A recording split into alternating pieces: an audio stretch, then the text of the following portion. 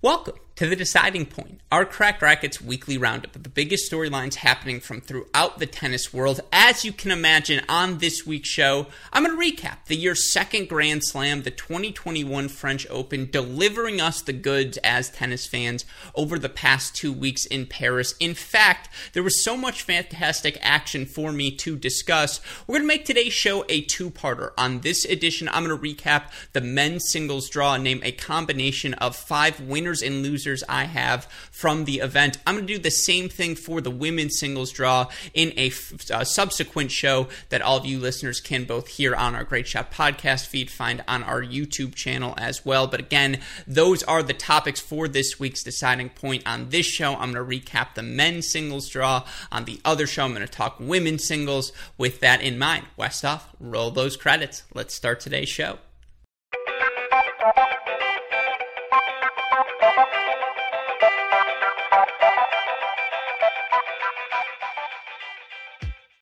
Now, I have to discuss the performance of our men's singles champion, Novak Djokovic. Now a 19-time slam champion, comes back from 2-0 down to earn his second major title in Paris, 5-set victory over Stefanos Tsitsipas on Sunday. And for Novak Djokovic, what was so impressive is the gear he was able to find physically in sets 3, 4, and 5 in that final, particularly given the mountain he climbed in the semifinal. He becomes the only player in ATP Tour history to have defeated Rafael Nadal twice at Roland Garros, and there's no denying the level of tennis he played in that semifinal. That's a peak Novak Djokovic performance, particularly physically, his ability to track down balls in the outer thirds of the court, his ability to turn defense into offense, his ability to be so aggressive with his footwork, find inside-out forehands, play his forehand to the lefty, Nadal's forehand in the ad court. It was a vintage Novak Djokovic performance, and it was clear that performance took a lot out of him heading into Sunday's final. He mentioned it in his post-match press conference. He didn't practice on Saturday. A, because he's Novak freaking Djokovic. He knows what it's going to take in a major final. But B, because physically he was drained, and he was the night match as well. And we'll talk about the French Tennis Federation, their scheduling woes later on in this show. But for Novak Djokovic, for him to find the gear he did in sets 3, 4, and 5, there was no doubt, particularly when he broke early in set 5 for that 3-1 lead, that he was going to come through in the end and win his 19th major, and that's what he does. And of course, now there are a lot of different things in play for Novak, who's 50-8. Since the tour resumed in August. And you think, well, okay, one of those 8 losses is his loss to Carreno Busta at the US Open, where, of course, he struck a line judge in the throat. He doesn't lose that. There's the obvious A, where very likely he has 20 majors. Very likely at that point he'd have won 4 consecutive majors. Now, it would have been Australia, US. Oh, I guess he would have won 4 out of 5. Australia, US, then Australia, French Open, now here. But the big thing in play, he's got a legitimate shot at the Golden Slam. In fact, he's probably the favorite to do so now. I ran a Twitter poll, which of course, not the most reliable sample size, but a pretty good sample size. We have over 330 voters. As of right now, 44% of you think yes, Novak Djokovic has a shot at the Golden Slam this year. 56% of you think no, he does not. I mean, let's just play a little calculus here. You look for him heading into Wimbledon, where he's won the past 2 events played, 2018, 2019. His biggest threat has traditionally been Roger Federer, who we saw make the 4th round before withdrawing before his Berrettini match. But do we really think Roger Federer can do it for 2 weeks consecutively, 7 matches, even on a grass court, particularly with the level physically Novak still seems to be able to hit? I don't know about that. Do we think one of the next geners is ready? Certainly, Tsitsipas was up 2-0 today, and he had his chances in those third sets. In that 5th set in particular, it felt like towards the end of the match when he was able to hold 4-4-5, maybe the tides would begin to turn, and when he was able to hold in that opening service game after facing break points, it was like, oh, is this a little bit of a repeat of the Zverev performance where it's going to take so much for Djokovic to come back that he'll run out of gas in the tank in the 5th set? And the answer to all of those questions were no. And, again, does Medvedev's game feel particularly effective on a grass court? Absolutely it does. Is Tsitsipas's attacking style going to be effective? Absolutely. Berrettini on grass, that feels like a nightmare. And even a guy like a Zverev or a Rublev or a Shapovalov, all of those guys, Sinner, play big attacking games. And they're going to put Djokovic under pressure wherever they end up in the draw. Even a guy like Riley Opelka, he serves well on the right day. Who knows what can happen? But I know this, Novak Djokovic is going to be locked in physically, and again, he's one of 6 players who's in the top 15 in both hold percentage and break percentage. You look at his numbers right now, his hold percentage is actually 0.4% higher in the 2021 season than it is in his career. His break percentage up 3% this season at 36% for his career. He's 32.2, so actually 3.8%. He's 34 years old, and we're seeing close to, if not it's not the peak of Novak Djokovic because we don't see that match in, match out, week in, week out, but he can still hit that peak. He can still hit that top gear, and to do that at age 34, again, I've mentioned the fact that I think he's got a chance to win the Golden Slam this year because he's the favorite going into Wimbledon. I actually think the U.S. Open, just given how many of these young players, a Rublev there in particular, a Sinner, you even throw, again, some of the younger guys in the mix who are better hard court players or a healthy Dominic Thiem at that point. There are a lot more threats at that U.S. Open, in my opinion, than Wimbledon, but Wimbledon would be number 20 for him in the total Grand Slam count, and he is the favorite to end up as your winner in terms of the most majors in men's tennis open era singles history. I think he is the favorite as well to perhaps get to 24 before Serena. I think he is.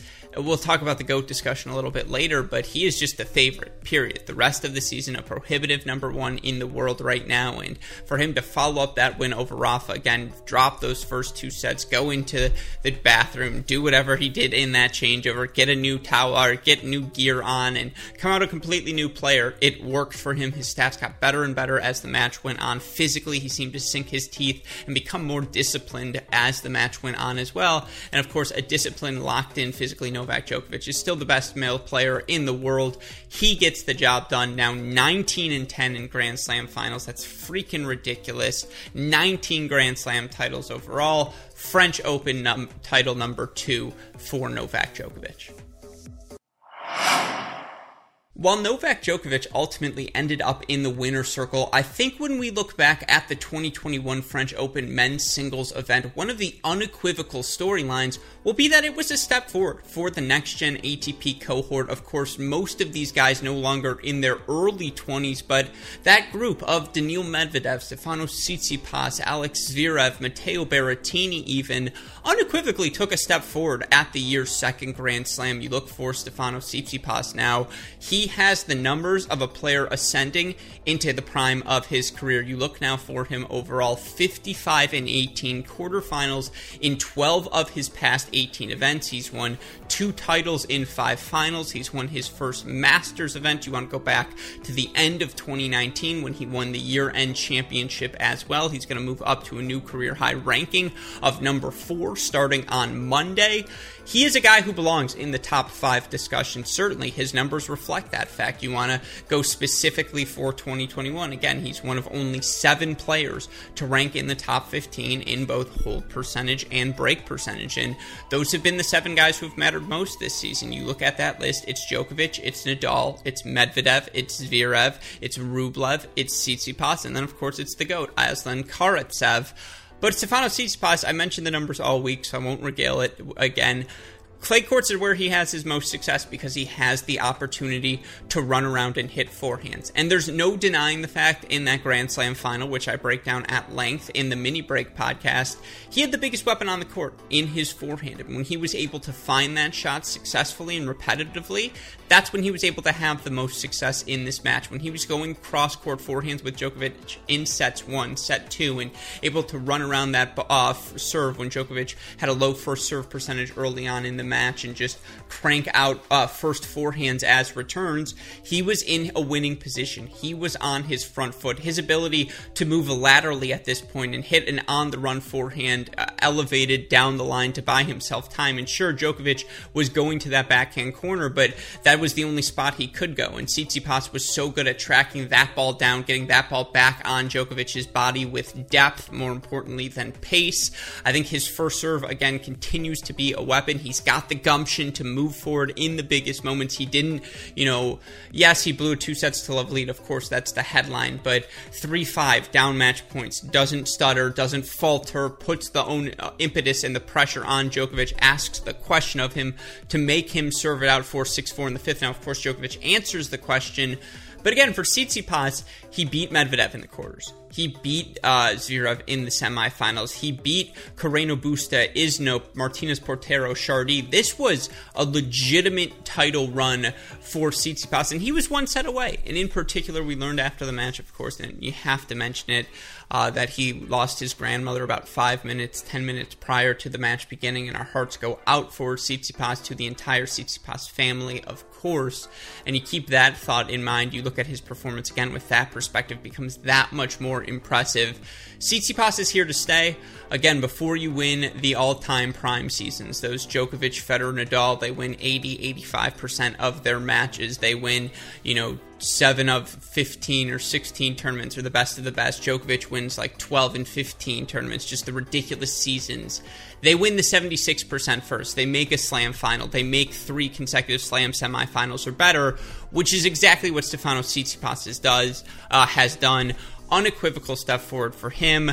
I think it has to continue to be said for Alex Zverev. Yes, I know he hasn't had any top 10 wins in his run to his, I believe now, 4 Grand Slam semifinals, but he's made 4 now, and he's made the 4th rounder further in 6 consecutive slams, and just physically 3 out of 5 sets, he can answer every question. He's always going to be there in the end, and of course he plays tentatively in the big moments. There's no denying that, but if that ever stops, everything else is now there for him. The complete package is there physically, skill-wise. It's just a mental hurdle for him that he hasn't climbed yet when he gets to that semifinal stage. But to stop him to be getting to that semifinal stage, you have to be a top 5 player. Tsitsipas he stops him from getting to the final. Huge step forward for Medvedev, obviously. I mean, 3 out of 5 sets, he's just a nightmare. I don't care what the surface is, and he clearly figured out something movement-wise and effectiveness of his first serve-wise on these clay courts, but he needs to find a weapon on the clay courts outside of his serve, because Tsitsipas took it to him still. Those guys were the favorites in the bottom half of the draw. 3 out of the 4 ended up making it into that quarterfinal. They held seed, quarterfinal stage. Tsitsipas beats Medvedev. Zverev held seed to the semifinals. He gets knocked off by Tsitsipas as well. Obviously, a good tournament for a guy like Davidovich Fokina for the next gen, which I'll talk about a little bit later, in Sinner, Musetti, even Alcaraz. All of those guys you think step forward for them. But in general, I mean, you look at the numbers. Oh, Matteo Berrettini. I mean, just look at the numbers overall for this generation. Zverev, he's won 75% of his matches in the last 52 weeks. Berrettini, 78% of his, Medvedev, 78% of his matches. Berrettini's at 73. You look at a guy like Andrei Rublev as well. He's at 77. They're winning week in, week out. They're making deep runs at the majors. They just have one hurdle left in front of them, and it's the hurdle that's knocked off 3 generations of players. Of course, those hurdles are named Rafael Nadal and Novak Djokovic. But the next gen is coming, and I think this run at the French Open is indicative of the fact they held seed, and they didn't used to do that. They're doing that now. That's a scary prospect for everyone on tour, not named Nadal and Djokovic.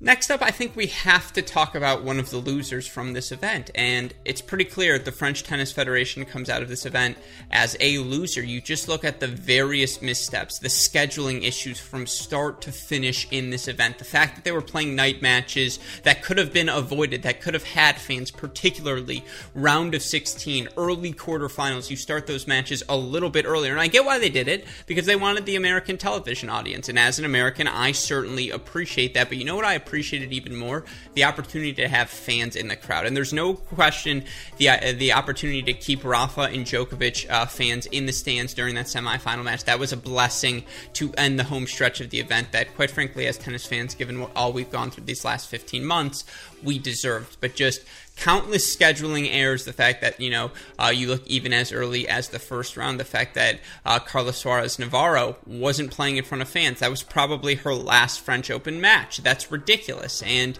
just various missteps like that along the way. Of course, the obvious one, the treatment of Naomi Osaka to start the event, just the mishandling from start to finish of that versus the way they handled the Federer withdrawal.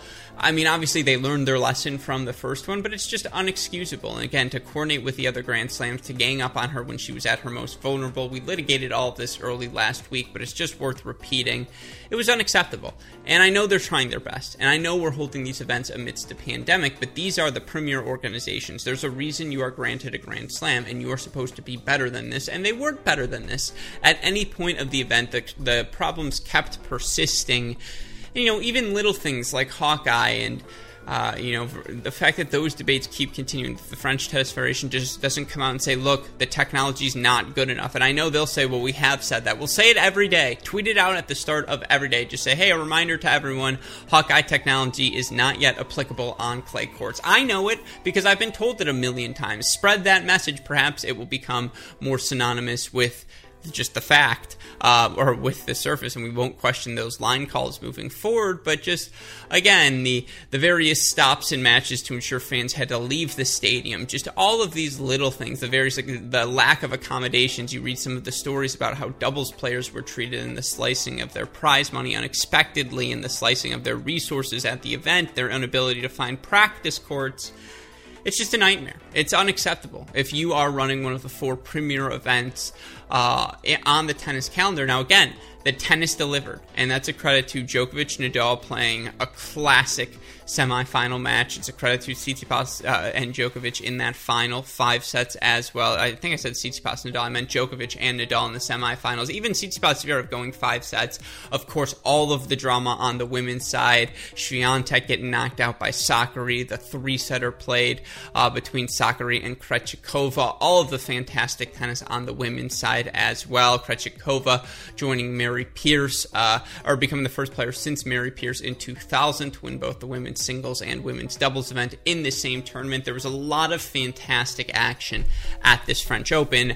That doesn't mean the event was run well. And just moving forward, there's going to be a lot of pressure on the French Tennis Federation because there's a lot of angry players, and it just adds to the continuing, lingering anger festering amongst, in particular, ATP Tour players who happen to be the grouchier of the bunch. But again, you hear it from the doubles players as well. And if you piss off 3/4 of the field, now you've got yourself a problem. And it's just something to keep an eye on. Certainly, so you have to say, amongst the losers in this event, French Tennis Federation is one of them. Just a fun topic for all of you listeners when looking back at this 2021 French Open. I don't think it was just an inflection point for the traditional next-gen ATP cohort, the Medvedev, Zverev, Tsitsipas group of players. I think this is our first glimpse at the next-gen as well and what they're capable of. And the thought exercise I want to present to all of you listeners, all of you viewers today, which generation are you taking in the long-term slam count? If I offer you, we'll say their best 5 in each group. In the next-gen category, that's Medvedev, that's Zverev, that's Tsitsipas, that's Rublev. We'll make Berrettini the 5th man there versus the next-gen group. And it's tough because Shapovalov doesn't really have a home in either of these two cohorts. Neither does de Minaur. But if I give you Sinner, Musetti, Alcaraz, FAA, and Korda. Again, that's your 5 next gen. Sinner, FAA, Alcaraz, Musetti, and Korda taking on Medvedev, Tsitsipas, Zverev, Rublev, and Berrettini.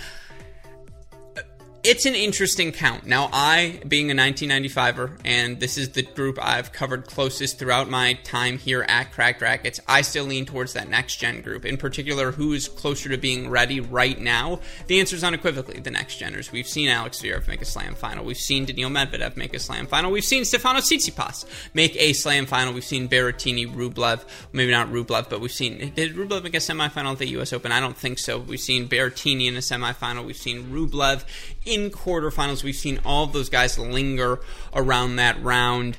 Sinner made the quarterfinals of last year's French Open, and it's clear he's got the talent. He's got the explosion. He's the leader of that next-gen group. And when I was talking to Ben Rothenberg on his No Challenges Remaining, he said, give me Sinner and I'll take anyone else against everyone else. And that's a fair wager to make now. Certainly you see the creativity, the movement of Musetti, who's won 70% of his matches across the Challenger and ATP level since the tour resumed in August. He's a guy with a lot of talent, former world junior #1. Now, the backswing's definitely a little bit big, and the quicker the surface, it's going to be interesting to see how his game reacts, but certainly he's got the athleticism and the creativity, so I don't think he's going anywhere on the other surfaces. Ditto with Carlos Alcaraz. He set, he and FAA have set all of the challenger records, or there's a short list of players. It's always Djokovic, Nadal, Del Potro, Richard Gasquet. FAA and Carlos Alcaraz are the guys who are always paired together in the challenger record books. That's how good Alcaraz was on the clay court challengers to end last season, or I should say throughout them. Now again, we haven't seen him play many hard courts, but that forehand is going to rip through any court. And his movement, again, his ability to find forehands, I think that's going to translate across surface. I think he's got a serve that's going to hang up. The second serve will hang up, but he's 18 years old. That serve's always going to get better. Physically, he'll continue to develop his creativity on that backhand side. I think it's not just a placeholder. I also think he can hit through the court off that wing as well. Korda, physically, your modern player by every definition, 6'5", fluid, huge weapons, has that edge to him as well. FA is now 0-8 in finals, but certainly, again, he set every record alongside of Alcaraz and Sinner, and then, again, that next-gen group is really, really good. There's a lot of talent amongst that group, but I probably lean still. Zverev can do it across surfaces, Medvedev across surfaces, Tsitsipas across surfaces, Rublev, we still don't really know about grass, Berrettini certainly across surfaces, and those guys have huge weapons. I'd say Sinner and Korda have got the big weapons, still trying to figure out the rest of that next-gen group's game, but those are your 10 guys who are going to matter this decade. I think you can put them on a list, and you'll be like, those are the 10. And there will be other guys who hover around that list. But I think that's your pretty comprehensive list of the 10 that'll matter. And again, the question I posed to all of you, who wins more slams? At me, at Great Shot Pod. The next gen or the next-gen cohort? Next gen being Alcaraz, Sinner, Musetti, FA, and Korda. The next gen, of course, Medvedev, Zverev, Tsitsipas, Rublev, and Berrettini. I'll take the next gen. Some of you may say otherwise. Either way, we look back at the 2021 French Open for both of those groups unequivocally a step forward. Thus, they are winners throughout this event. One final loser from the 2021 French Open that, to be honest, if you spend enough time in the tennis Twitter circles that I do, you might be happy to put to rest, is the GOAT debate that I think we can put to the side at least until the end of this 2021 season, as it's pretty clear Novak Djokovic is now in the pole position to be in command of that debate. Now, of course, Roger Federer has still played in more Grand Slam finals at 31. He's won more titles at 20, but I think we all would agree Novak Djokovic is the prohibitive favorite to, at a minimum, tie their record this season, if not surpass them by the end of 2021. And you look if he's able to get that record, 21 Grand Slam titles, which is in play. That would mean he won a Golden Slam this season. That's something neither Federer nor Nadal has been able to do. There's an Olympics on the board this year. He wins that. He gets the gold medal, completes the career Golden Slam, whatever it's called, that only Nadal and Agassi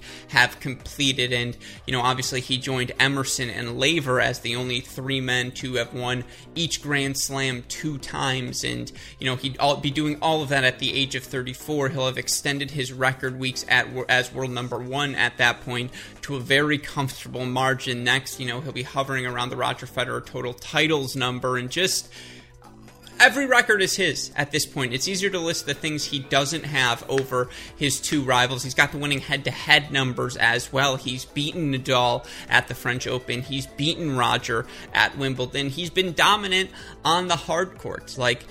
with all due respect, what's the argument for the other two players at this point? You want to say, well, Roger's prime came before the other two. I acknowledge that. I also acknowledge that Djokovic is now going to pass him and have a longer sustained prime and just do things that even Roger Federer couldn't do. And it's just, if Djokovic's prime is better than Roger Federer's, it's not Djokovic's fault that it came after Federer's. And I agree, Federer has certainly pushed Djokovic throughout the years, as has Nadal, but Djokovic is just on another planet. His best physically is better than any men's tennis player we've ever seen in the history of men's tennis. It's a joke. It's an absolute joke. And I just think for now we put the debate aside. We enjoy the ending stages of Roger Federer. If he's able to sneak out another slam or sneak out an Olympic medal at this age, then the conversation reopens. If Nadal bounces back, wins a Wimbledon, or Nadal bounces back, beats a Djokovic at the US Open or Australian Open next year, then we reopen the conversation. But until then, Djokovic has reasserted himself in the pole position, and I think this conversation is good to go for a little bit. Now, do I acknowledge Rafa and Federer have been incredible? They're on another plane than anyone else. Absolutely. I'm not trying to diminish what they have accomplished. I am simply saying Djokovic is he's in a world of his own, mentally, physically, spiritually, all the different things. He just lives in another plane of existence, and that manifests itself on the tennis court with the way he hits balls out of the outer thirds, the way he goes to Roland Garros, knocks off Rafa in an incredible 4-set performance, and earns himself his 19th Grand Slam title, second French Open title. Now again, I'm ready. I'm not saying the debate is over. I'm saying it's time to put it to the side for now. And I hate to say it, but we're putting it on the side because for now, Novak Djokovic has earned himself a comfortable lead.